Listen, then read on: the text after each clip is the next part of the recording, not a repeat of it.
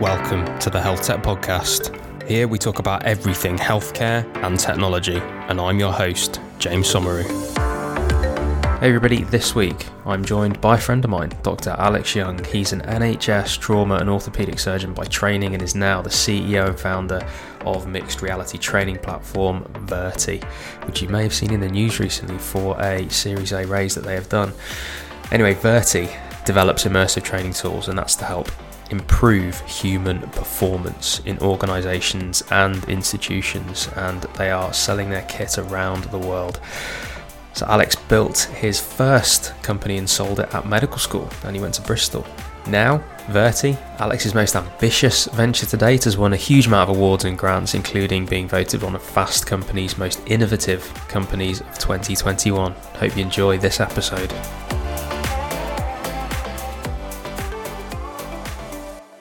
So Alex, welcome to the Health Tech Podcast. How you doing, mate? Really good. Thanks for having me back on. Absolute pleasure to catch up again. Yeah, you're very welcome, man. Loads has happened for you since we last talked on this podcast, I believe. We obviously catch up, but yeah, 10 million quid, Series A, Virti doing well, one of the Times most innovative gadgets, or loads of stuff has happened for you. It's been a really kind of, I guess, exciting time for you. Loads happen, loads about to happen. I'm keen to get into it because raising Series A, it's one of those things that, you know, raising a seed round the say is the hardest, right? But then obviously raising Series A can't be far behind. But for the people that line themselves up properly, that get all their ducks in a row, that then go about the process correctly, can end up raising it and doing very well. And also, from the looks of your investors, being in the privileged position to actually choose their investors. So I think definitely want to talk about raising Series A. And actually, I want to talk about what happens next as well. I think practically, it's super interesting for people like me who see, you know, big money raises. Oh, I've raised 10 million, I've raised 100 million. What actually happens? Do you wake up one day and there's 10 million quid in the account? Does that drip in over time? How do you then go about hiring people? I mean, what does your role do? So loads that I want to get into. But yeah, firstly, I suppose, whereabouts are you speaking to us from today? Looks very nice. Yes. There's a plant. Thank you so much. This is a new plant for my apartment in Bristol. So I was out in the US, which was continuously sunny all the time. And then when California got put into lockdown and stay at home, I chickened out and got like the second to last British Airways flight back from LAX. And I've been in Bristol basically all through 2020 and 2021 as well. So just waiting for the airplanes to open back up so I can head further afield. Nice. Do you want to run us through a bit of your story, mate, until this point? We can be relatively brief because you've obviously been on before. But yeah, run us through the story up to this point, up to raising the Series A for Virti. Yeah, of course. So my backstory, just very briefly, is, like yourself, trained in the NHS. I did trauma and orthopaedic surgery. Always been kind of obsessed with sports, learning, ways to kind of improve things for employees, and had a couple of companies when I was training as an orthopaedic surgeon, and then had the opportunity to start Virti, really with the focus on revolutionizing how people learn, train and perform in any industry, but starting off in healthcare. So around about sort of 3 years ago, I resigned my training number in trauma and orthopedics and got some initial pre-seed and seed investment back in 2018 out in the United States, and built this company really around the idea that we wanted to create a platform that treated the workforce and employees like high performance athletes. So it takes into account people's well-being. It provides them with the most experiential and data-driven training on demand possible, and allows them to kind of feed back. So if you think along the lines of a learning management system, but using AI and things like virtual reality and augmented reality, that's the basic premise. So scaled up a team.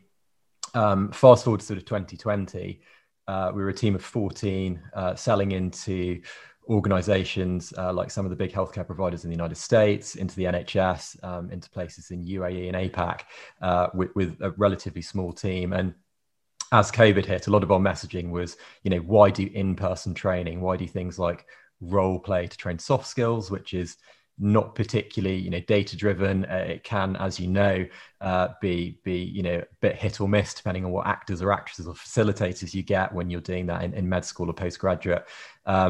And so as COVID hit and people weren't able to do in-person training, things for us sort of really went into kind of, hyper growth and skyrocketed. So as a kind of brief summary, we grew by just under 1,000% in terms of revenues. As you said, we were really lucky and quite humbled to help kind of the frontline healthcare workers during the pandemic. So upskilling people with things like how to use ventilators, how to actually communicate with patients when you're wearing PPE, and even how to don PPE. And then for that, we had some cool stuff happen, like got listed in the Time magazine 2020 Best Inventions list, got featured on the NASDAQ Tower in Times Square back in, I think it was May of 2020, which was super cool, even though there's nobody there to see it. Everyone was quarantined at home. One photographer, though, I believe. Exactly, yes. I do have a picture which proves that it actually happened. So not Photoshop. So that was really great. And then I guess, diving into your question, which I think is a really important one, sort of looking behind the scenes of what kind of happens with companies as they go through funding rounds. We were starting to be sort of approached quite organically by investors in the US and UK and other places as well, as they saw, some of the stuff that we were doing. And for me personally, like, our kind of roadmap was such that I was thinking we'd probably raise a further investment round, a Series A round in 2021. But at the time, we'd grown so quickly, there was a real opportunity for us to kind of accelerate growth even further. And so my main criteria for why I wanted to do an investment round is firstly to fast forward and accelerate things as quickly as possible for us, and then really three key things. One was to bring in some senior C-suite executives, because as you know, I'm a kind of solo founder, so I was running basically kind of ops, strategy, everything other than really kind of the You're a lone wolf, Alex. Yeah, exactly. So trying to do like far too much, basically, but which is really fun and a great learning experience. But for anyone listening, there's only so far that can go. To get a co-founder, and then basically we want to scale out the engineering team. So again, more kind of humans to move things forward, allow us to kind of build an amazing product, and equally kind of with the sales team as well. So it was all about sort of growing the company in the shortest time possible. And that kind of then took us through into the beginning of the fundraising process, which again, I can kind of dive into in detail if you'd like me to. Nice. Before we do that, let's talk about Virti. Let's talk about the product. And I'm interested, I suppose, for our listeners to hear what it practically is. What's the user journey through it? What's the value? And then also, excuse me, what's the business model? The reason I ask is because you're obviously not only in health tech, you're sort of ed tech, aren't you? So you actually go cross sector, but health tech is still what you do. You were on the front line, I was going to say treating, but educating the workforce on things like communicating with PPE and soft skills, lots of different things that you can teach. It's obviously VR based, but the reason I'm interested in the business model is that we have a lot of people on this podcast that want to make life better for staff. That's what a lot of people want to do, because we do believe that, a lot of us anyway, that if you can keep the staff happy in somewhere like the NHS, what, fourth largest employer globally or whatever it is, then there's a lot that we can do to help patients really at the end of the day. Because if you keep the staff in better conditions, they're more likely to stay. You can retain the staff that you want to, et cetera, et cetera. But historically, it's been quite difficult to find a business model that actually works for that. Because if you save an hour of someone's day, well, really, is that really going to do that much? Finance really going to care unless they sack people and then everyone's back to full capacity anyway? So how do they recoup that money? So it's been difficult to find a business model in healthcare that actually makes life better for staff. So talk us through what Virti is. Talk us through the user journey, the customer journey, because those will be two different things. I imagine there's the dashboard and everything for them to see. And then I suppose, how do you make it work as a business model, particularly in healthcare? Yeah, completely. So in terms of the user journey and what the platform does, so for any kind of workforce, like learning and development representatives or HR representatives, we've got a cloud-based dashboard that works very similar to a learning management system. So you can put all of your users into the system. You can then sort of track their progress through the various areas. And also you can basically create and make bespoke your training for your organization. Now, the bit where the tech comes in, which is the really innovative bit that we've sort of patented, is there are 3 or 4 different components to the system in terms of content. So We've got an interactive video content area where you can use 2D video or 360 virtual reality type video to capture real life training experiences and then make them interactive with things like decision trees. So a lot of what our analytics focuses on is the human factors element of training. So rather than being sort of specifically technical training, like people might have seen in certain like computer generated virtual reality things where it's either surgery or it might be, driving a truck or flying a plane or something. We really look at that kind of cognitive area because certainly when I was doing surgery, it was always the kind of leadership, human factors, soft skills, which were the variables around knowing how to do an operation. And that's true of a lot of things. So in that video system, we can put people under pressure with the content. We can challenge them to make decisions and actually understand their decision-making time, skills, and process, and really sort of develop a new standard for that, where at the moment that there isn't really anything. The second thing that we sort of brought out a little while after that is then a soft skills conversational trainer, which uses AI and computer generated avatars. So if you think, Amazon Alexa, but you're looking at a visual avatar of a patient or a colleague or whoever in an environment, and you can speak to them on a mobile device, on a desktop where it looks a little bit like a Zoom call, or as you say, in a virtual or augmented reality headset. You can actually, as a healthcare professional, have a complete history consultation with that avatar, go through all of your questions, make decisions in a very sort of open sandbox environment. Wow. The AI will kind of understand what you're saying. And again, for the actual educators, they can change up all of that content and program in their own sort of scripts and things. So to give you an idea of the kind of range of soft skills you can train for that, you could put in any medical history. And for healthcare professionals, there's also the ability to examine the patient, send off tests, manage them, come to a diagnosis. In the corporate sector, you've then got things like difficult conversations, hiring and firing, how to do a performance review with this avatar purely conversationally. And again, behind the scenes, the bit that we are really focused down on is the analytics. So if you think about things like empathy and how people are approaching situations, and how from your communication skills training, how they start with open questions and then they check ideas, concerns, expectations, stuff like that. We can track at an organizational level, look at what your employees struggle with. So if that's across your whole workforce, the workforce is poor at breaking bad news, we can flag that up, show that needs more attention, and the system sort of pushes things to the learners. And then the kind of third component of that, again, sort of mirroring what in-person training really sort of does at the moment, is a feedback tool. So people are able to kind of feedback on their wellness, how they think they've done sort of during the training, any other problems in real time. So that's how the admins really kind of utilize the platform. They create this immersive, digitized soft skills training, which really looks to convert in-person training, scale it, reduce the cost of it, make it more accessible, and collect unique data points on it.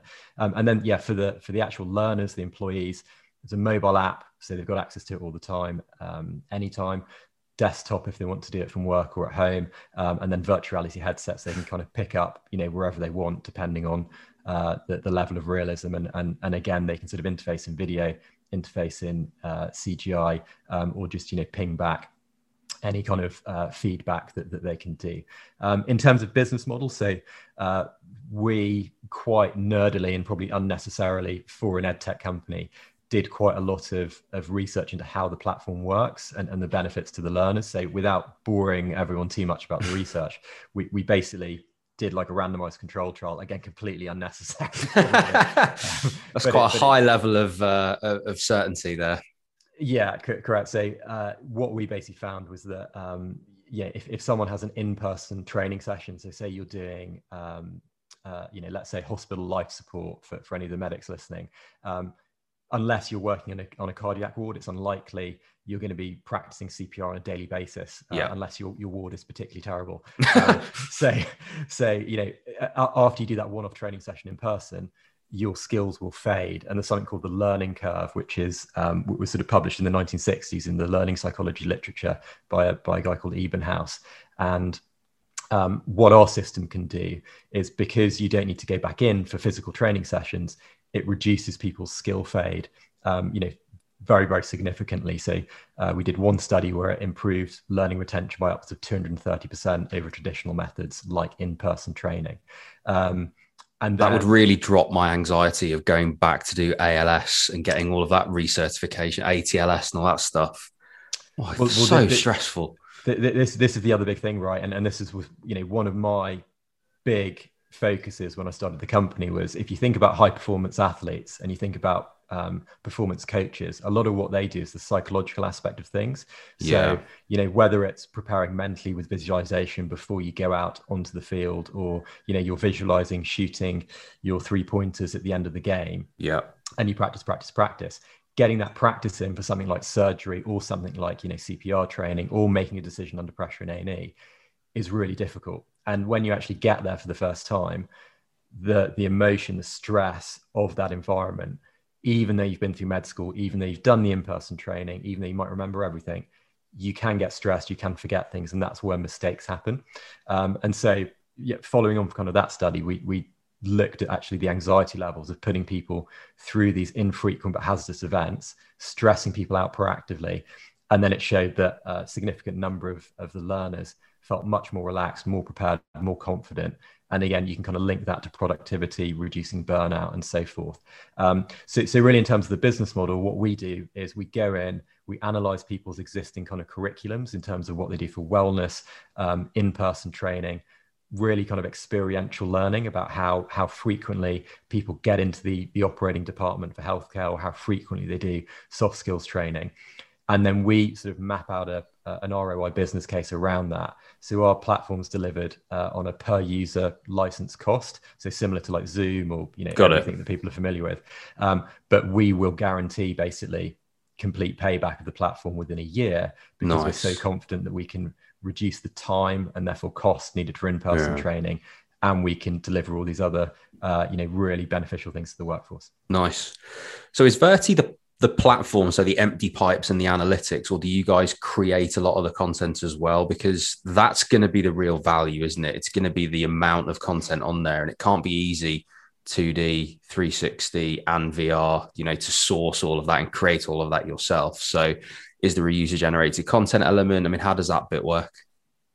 Yeah, 100%. So, I mean, when we were building the platform, one of the things that we kept hearing from kind of everyone in the L&D training space was, we like doing things our way, and we're very creative. We know what our doctors or nurses or our employees want, and we've got a certain way of doing things. So one of the kind of USPs of the platform is we've built this no-code learning experience creation system for both interactive video and for these, very technical CGI humans, basically.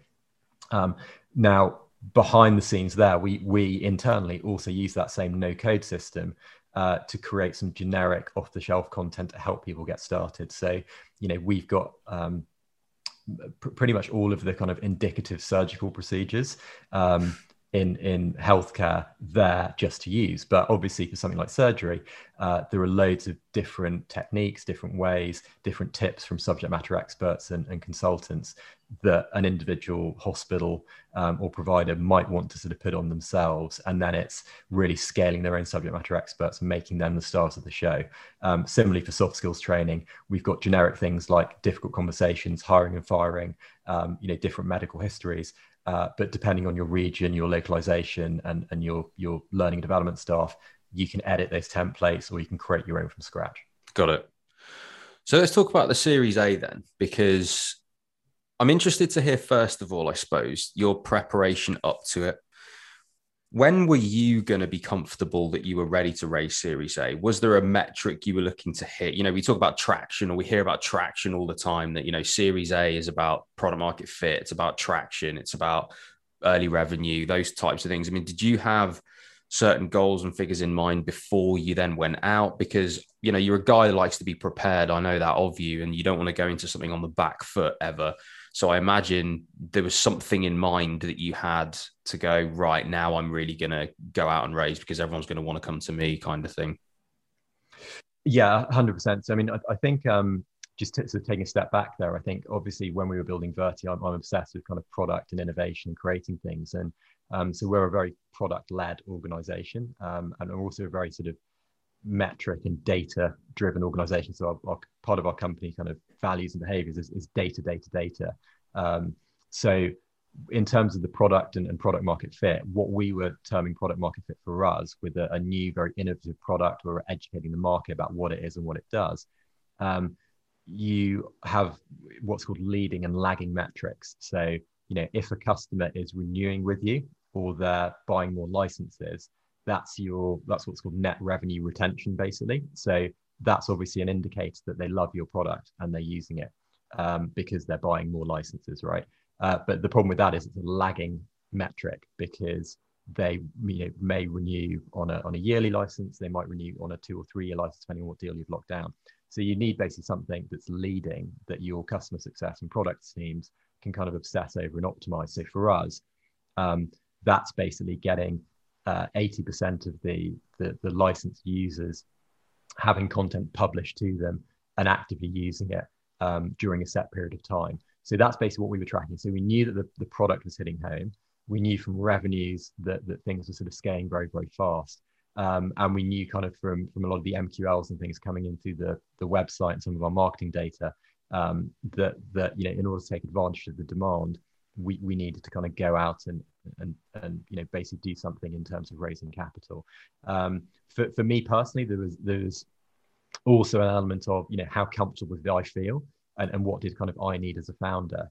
And just as an aside, I've basically put together a blog post, now I have time, going through our kind of like seed investment round and the process, and even like the actual deck that we use, because not many, we can talk about this a little bit later on, but like not many founders and especially people who are kind of going through these things at the time share stuff.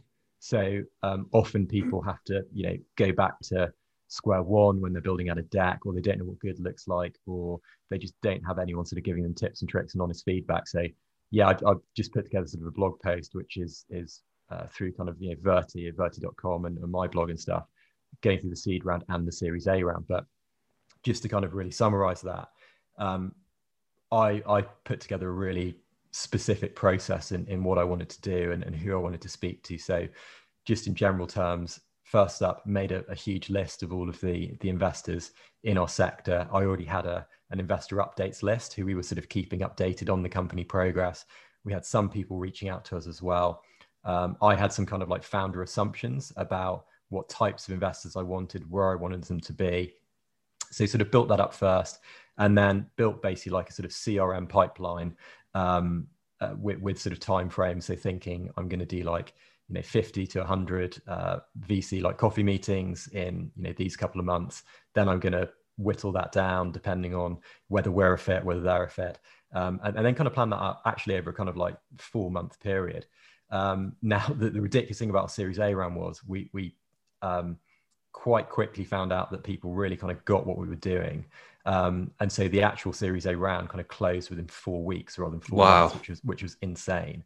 And going back to the top of the conversation, you're absolutely right. We were in a very fortunate position where, usually for anyone raising a funding round, if you get down to sort of, 1 or 2 VCs who are going to be your lead investor, put the money into the company, that's a huge weight off your shoulder. You can kind of get back to running the business, and you may need to negotiate kind of terms around a term sheet, but that's a great result. Like we had like 5 or 6 people who are coming in with sort of term sheets at the same time, from the US and the UK. And then I had to sort of just check myself and think, okay, what do we actually want here? Because we're now in a position of kind of like abundance, which is the position you should be in for like making any decision, to be honest.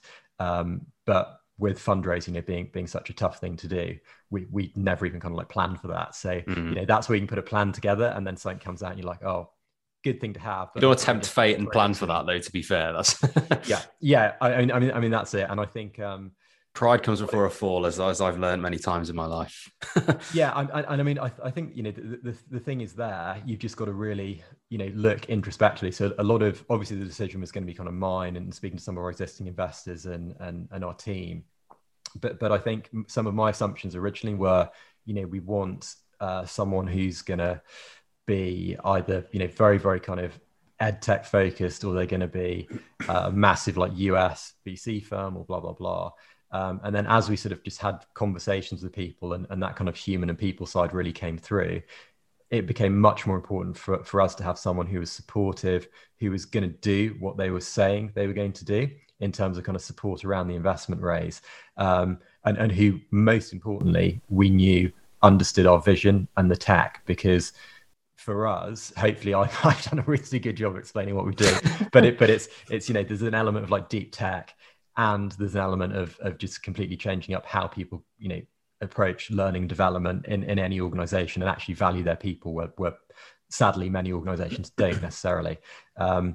So that was the thing for us. And then the investors we ended up going with were, I think, one of only a handful of people who sort of asked me about the company mission and vision, where some other people were probably more kind of financial, or asking about sort of certain business areas. Can I ask you about that value add bit of investors? I think a lot of people promise that. A lot of people say they can do that.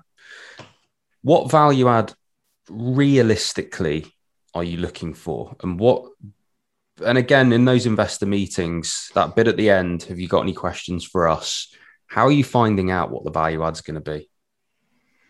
Yeah, I think it's a really good question. So for me, I had a very, originally had an idea of what I wanted, which was kind of like scale business development, capital, follow-on capital. So I if we hit our goals, which we knocked out the park between seed and Series A, if we did the same, then it would be easier sort of raising a Series B and things like that. Actually, what happened was, when I really kind of analysed my own thought process and spoke to the team and spoke to other people, what we wanted were basically people that were supportive of what we were doing. So obviously we've been through a very fortunate kind of like period of time as effectively like a 18, 20, 24-month-old company in terms of trading and launch. And we've been through this period of kind of hyper growth. But let's say the bottom fell out of the learning and development market. We want people who still kind of backed us as people, basically.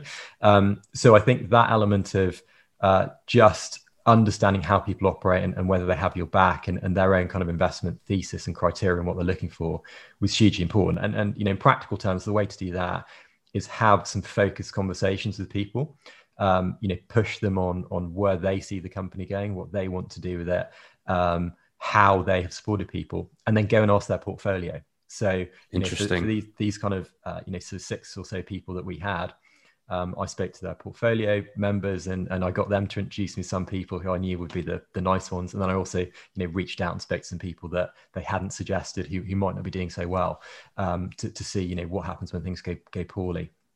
So that gave me like a huge amount of data around their approach to things and sort of how they were as people. And also actually spoke to other VCs and just said, look, especially kind of like Series B VCs and people like that. And I said, look, what do you think about these guys? How good are they in the market, et cetera, et cetera.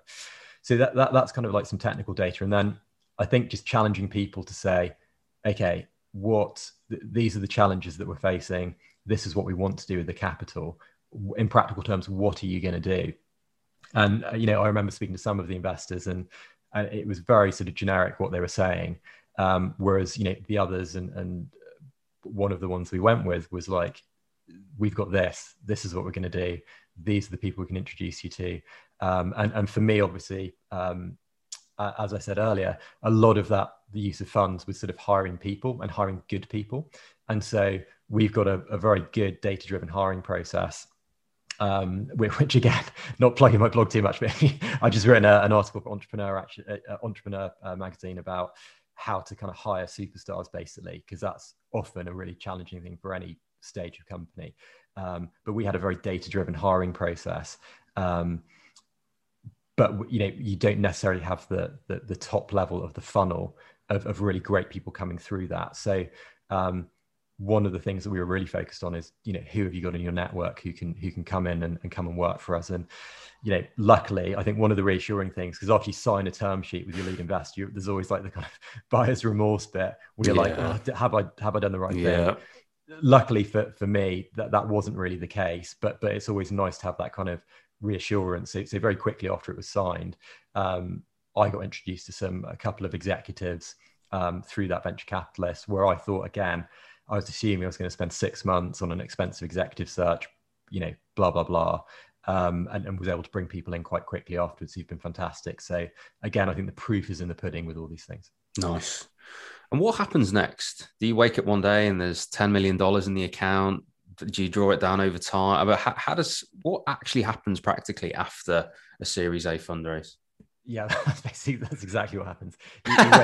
You wake up one day, you look at your bank balance, you're like, okay, we've got. And you go, right, I'm just going to open up my Cayman's account and put this in there, and off you go, right? Yeah, start buying office dogs by the boatload. No, so yeah, I mean, but basically what happens is you kind of once you agree what's called a term sheet. For anyone listening who might not be familiar with financing, that's basically sort of a 1 or 2 page A4 type document where it kind of marks out the key criteria of the investment. So that might be things like the board seats, the percentage of the company they're taking, the valuation of the company, details basically like that. And then once that's sort of agreed and signed, it then moves into the due diligence period. So most of the VCs will have done due diligence before from your data room and spoken to your customers and so forth. But then there's more kind of like legal due diligence where people really kind of dive into contracts and so forth. So that takes a little while after the term sheet is signed. And then it goes to sort of lawyers where they draw up the formal documents, like the shareholders agreements, all this, boring stuff for founders, right? But it gets drawn up, some back and forth around it, a little bit of negotiation, et cetera, et cetera. Then those get signed. Once they get signed, money goes into the account. And I think my top tip there is don't wait for the money to go in. Like, fundraising is always just like a byproduct of building a great company. So I already knew that I needed to hire these people. I already had a hiring plan even before I went out to bat to raise this investment. So we just basically actioned a lot of that already. So in terms of like the actual company, yes, I was kind of out of like my day job because I had to go full time on speaking to a bunch of folks over Zoom as well, which was kind of good and bad in terms of time and just the volume of meetings you get through. But yeah, like to be honest, things behind the scenes continued as normal with more focus on hiring. And then, we should have a financial model where you're basically saying at this point, this is when the money comes in. This is how our kind of, run rate will increase. This is how our spend will increase. This is what we're doing. And then you just need to kind of action that plan as best you can and get, the key hires in as quickly as possible. Nice. That's such good practical knowledge for these listeners. So, final thing I want to talk to you about is you've been ramping up personal brand. I've noticed you're doing writing. So entrepreneur.com, I've seen a couple of articles on. You're doing YouTube videos now. Are you looking to change careers, Alex? Are you looking to go on Love Island? Is that the way this is going? I think I'd probably go for like a toys unboxing channel. A toys unboxing, nice. Okay, yeah. Get stuff. So really, well, you know me very well. So like my thing from day one's always been I've never really wanted to be like the face of anything. To be honest, I want to be like the ghost behind the scenes. Yeah, builds an amazing product, amazing company, and then I sort of just sit back in the background, a bit like Bruce Wayne at the end of The Dark Knight Rises, where he fakes his own death, basically. So, but yeah, I mean, I think it's an interesting point because just following on from what we're talking about, the Series A investment round, obviously as a founder, you need to give away a lot of your kind of control and what you do. And especially for me being like a surgeon where control is so important, obviously, things like the operating theatre, the sterility and things like that. And as you say, I love being like planned and organized about stuff. So going from like doing absolutely everything to bringing in, senior people and handing off things, that was initially like quite a challenge, really, because it's kind of, you've got to get a balance right of allowing people to sort of fail, putting the processes in and stepping back and just saying, okay, my job is no longer doing absolutely everything. It's focusing on core bits of the business I can help with for the moment. And then my kind of mission is really to, remove myself from a lot of this stuff, bring in people who are better than me at all these different areas. And so, do you really believe anyone's better than you at some of those areas, Alex? No, not joking. They definitely are. They definitely are. So I mean, the bits that I sort of really, really enjoy doing as you know, kind of things like, product, innovation, marketing, Yeah. and things like that. But I guess, as a founder, I've set the company culture. I've sort of made that up, just to be bold, be fast, be amazing, leveling people up, training them. And so a lot of the stuff that I did naturally kind of internally was kind of coaching and things like this. So I sort of got persuaded by our board, our marketing team, to start putting a lot of the things that I had done, which, and again, for me personally, like I don't think like I'm particularly like amazing at like business or anything like that, but I've obviously like done some stuff. And whenever I see people like posting things on YouTube or blogs, I'm always a bit like, well, that's cool and helpful, but how much of an expert is that person? So I was always a bit like, almost a bit like imposter syndrome, I guess, for that, like wanting to share stuff and things. And so I was just kind of kept it to myself. But yeah, kind of got persuaded to do this because obviously lots of big organizations have thought leaders where it helps sort of get across the messaging of the company and the brand, and also helps with things like your branding for hiring, because that branding piece is just so important, as you know, for organizations of any stage, to be perfectly honest. So long story short, I started putting down some of my thoughts into kind of blogs, and that was really around my own interests about learning human performance, building and scaling companies. So kind of covering everything from like Steve Jobs type stuff, like how you can get better sleep and then be more productive, to how to actually do some of these technical things like hire and raise an investment round. And then they got sort of really good feedback, and ironically, just by sort of taking some time out of my diary and blocking it out to actually reflect, write stuff down, that was actually really, really helpful for me. Whereas I've just been doing loads and loads of stuff, and it's probably very obvious to anyone listening, but I'd really advocate just having a period of time where you just plan strategy, you note down your thoughts, you reflect on things as an executive. And then, the best thing that I've kind of learned has been, by sharing that with other people, you kind of get feedback on that. And it's really, really rewarding if people kind of like drop you an email or something like, oh yeah, this has really helped our company that I've never heard of. so that's really cool. And then because we're sort of very visual, we do things with video, ended up kind of recording some of those articles and starting up a kind of YouTube channel, which again is a difficult thing in itself, as sort of speaking to a camera and doing that in a way that's hopefully not boring and is helpful for people. But I think that video is to dive into marketing for a second, like that long form content. We can pull other content off. It is just very engaging, very quick for people to digest. Where some people might not want to kind of sit down and read like 1,000-word blog or something like that. Yeah, you're absolutely right. And I think when it does come to that content stuff, well, there's a couple of things, right? I think it's interesting about company and personal brand. I think it's interesting the different types of content you can put out. And ultimately, as you say, it's about collecting that long form. We say to our clients, even at SomX, if we can just get an hour-long Zoom call with you, we can turn that into hundreds of pieces of content, whether that's quote cards, audiograms, short caption video clips. We can write multiple blogs and lots more social media posts off the back of all of that stuff. And it's just so easy. It's just that waterfall from a nice long video that we can do lots of things with. You can turn that into a podcast, you can turn it into a vlog, you can put it on YouTube. There's this just, it's endless, the things that you can do. And so people absorb content differently as well. I think that's the thing. Sometimes you're in the mood to even within the visual platform, sometimes you're in the mood to go on Instagram and you'll want more fun content on that side of things, more visual. Sometimes you'll be in the mood to read a blog, or you might be in the mood to go on YouTube and watch a longer video. You're just in the mood for different things at different times. And I think the more that you can spread your bets, the more that you can access people in those different ways. We say it to some of our clients, it's not about just having a podcast and then that audio being everything and then you hope that solves your problem. It does need to be written in blog form on your website because people prefer reading over listening. Sometimes it does need to be on YouTube because they prefer watching. It needs to be cut into shorter because sometimes they're not going to sit through 20-40 minutes of that stuff.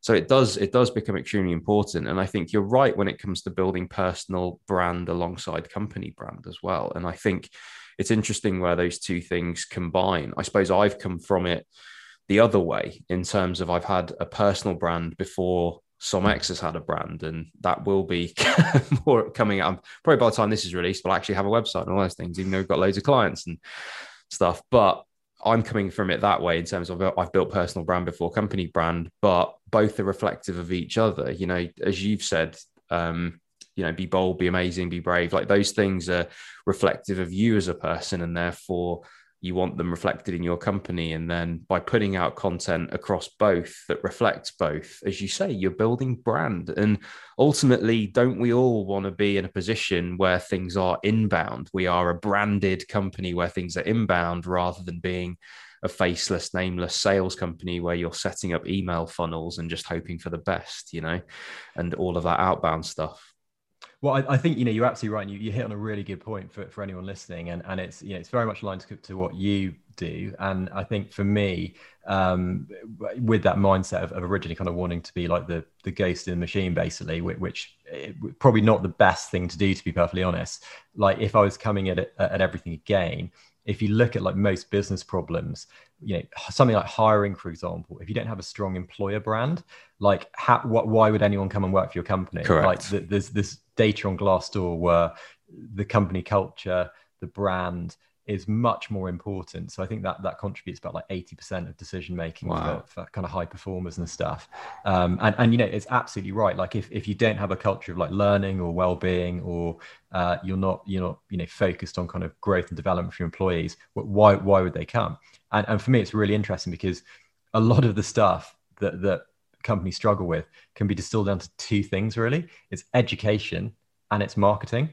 And they kind of overlap quite nicely. And so actually a lot of what our system does in terms of Virti, it allows, an organization to connect with their people and to market kind of things like their own company culture and, things like training and things. So they're kind of marketing it to them because we're providing them with the distribution platform to get it in front of them, the convenience for them to use it on mobile, or the excitement to use it in virtual reality. And then they're learning from it. So they're being educated to retain that information. And it's exactly the same as what you guys do and what we do with our sort of branding at Virti as well, which is you create this content, which all the bits you're mentioning, Instagram, YouTube, it's basically education. And it's getting people to kind of understand why what you are doing as a business, as an organization, is important from an employer side. And then it's also educating the market about your product, why you're solving a problem, why they should adopt it, and taking them through that kind of education journey from unconscious incompetence through to really understanding why what you're doing is so good. And there we have it. Elegantly full circle, and what a wonderful note to end on. Alex, congratulations on your Series A. I hope you come back to tell us about your Series B. Obviously, I thoroughly enjoy what you're doing, and wish you all the best of luck. Thanks, man. Likewise. Keep it up. I'm very excited to see some of the bits I know you've got in the pipeline. So keep me in the loop. Will do, mate. Have a good one. Thanks, dude. Hey everyone, thanks for listening and making it all the way to the end of this episode. Remember to subscribe, rate us, and leave a review. And you can head to the description of this episode to follow me on all of my social media so you don't miss out on any of the latest health tech content.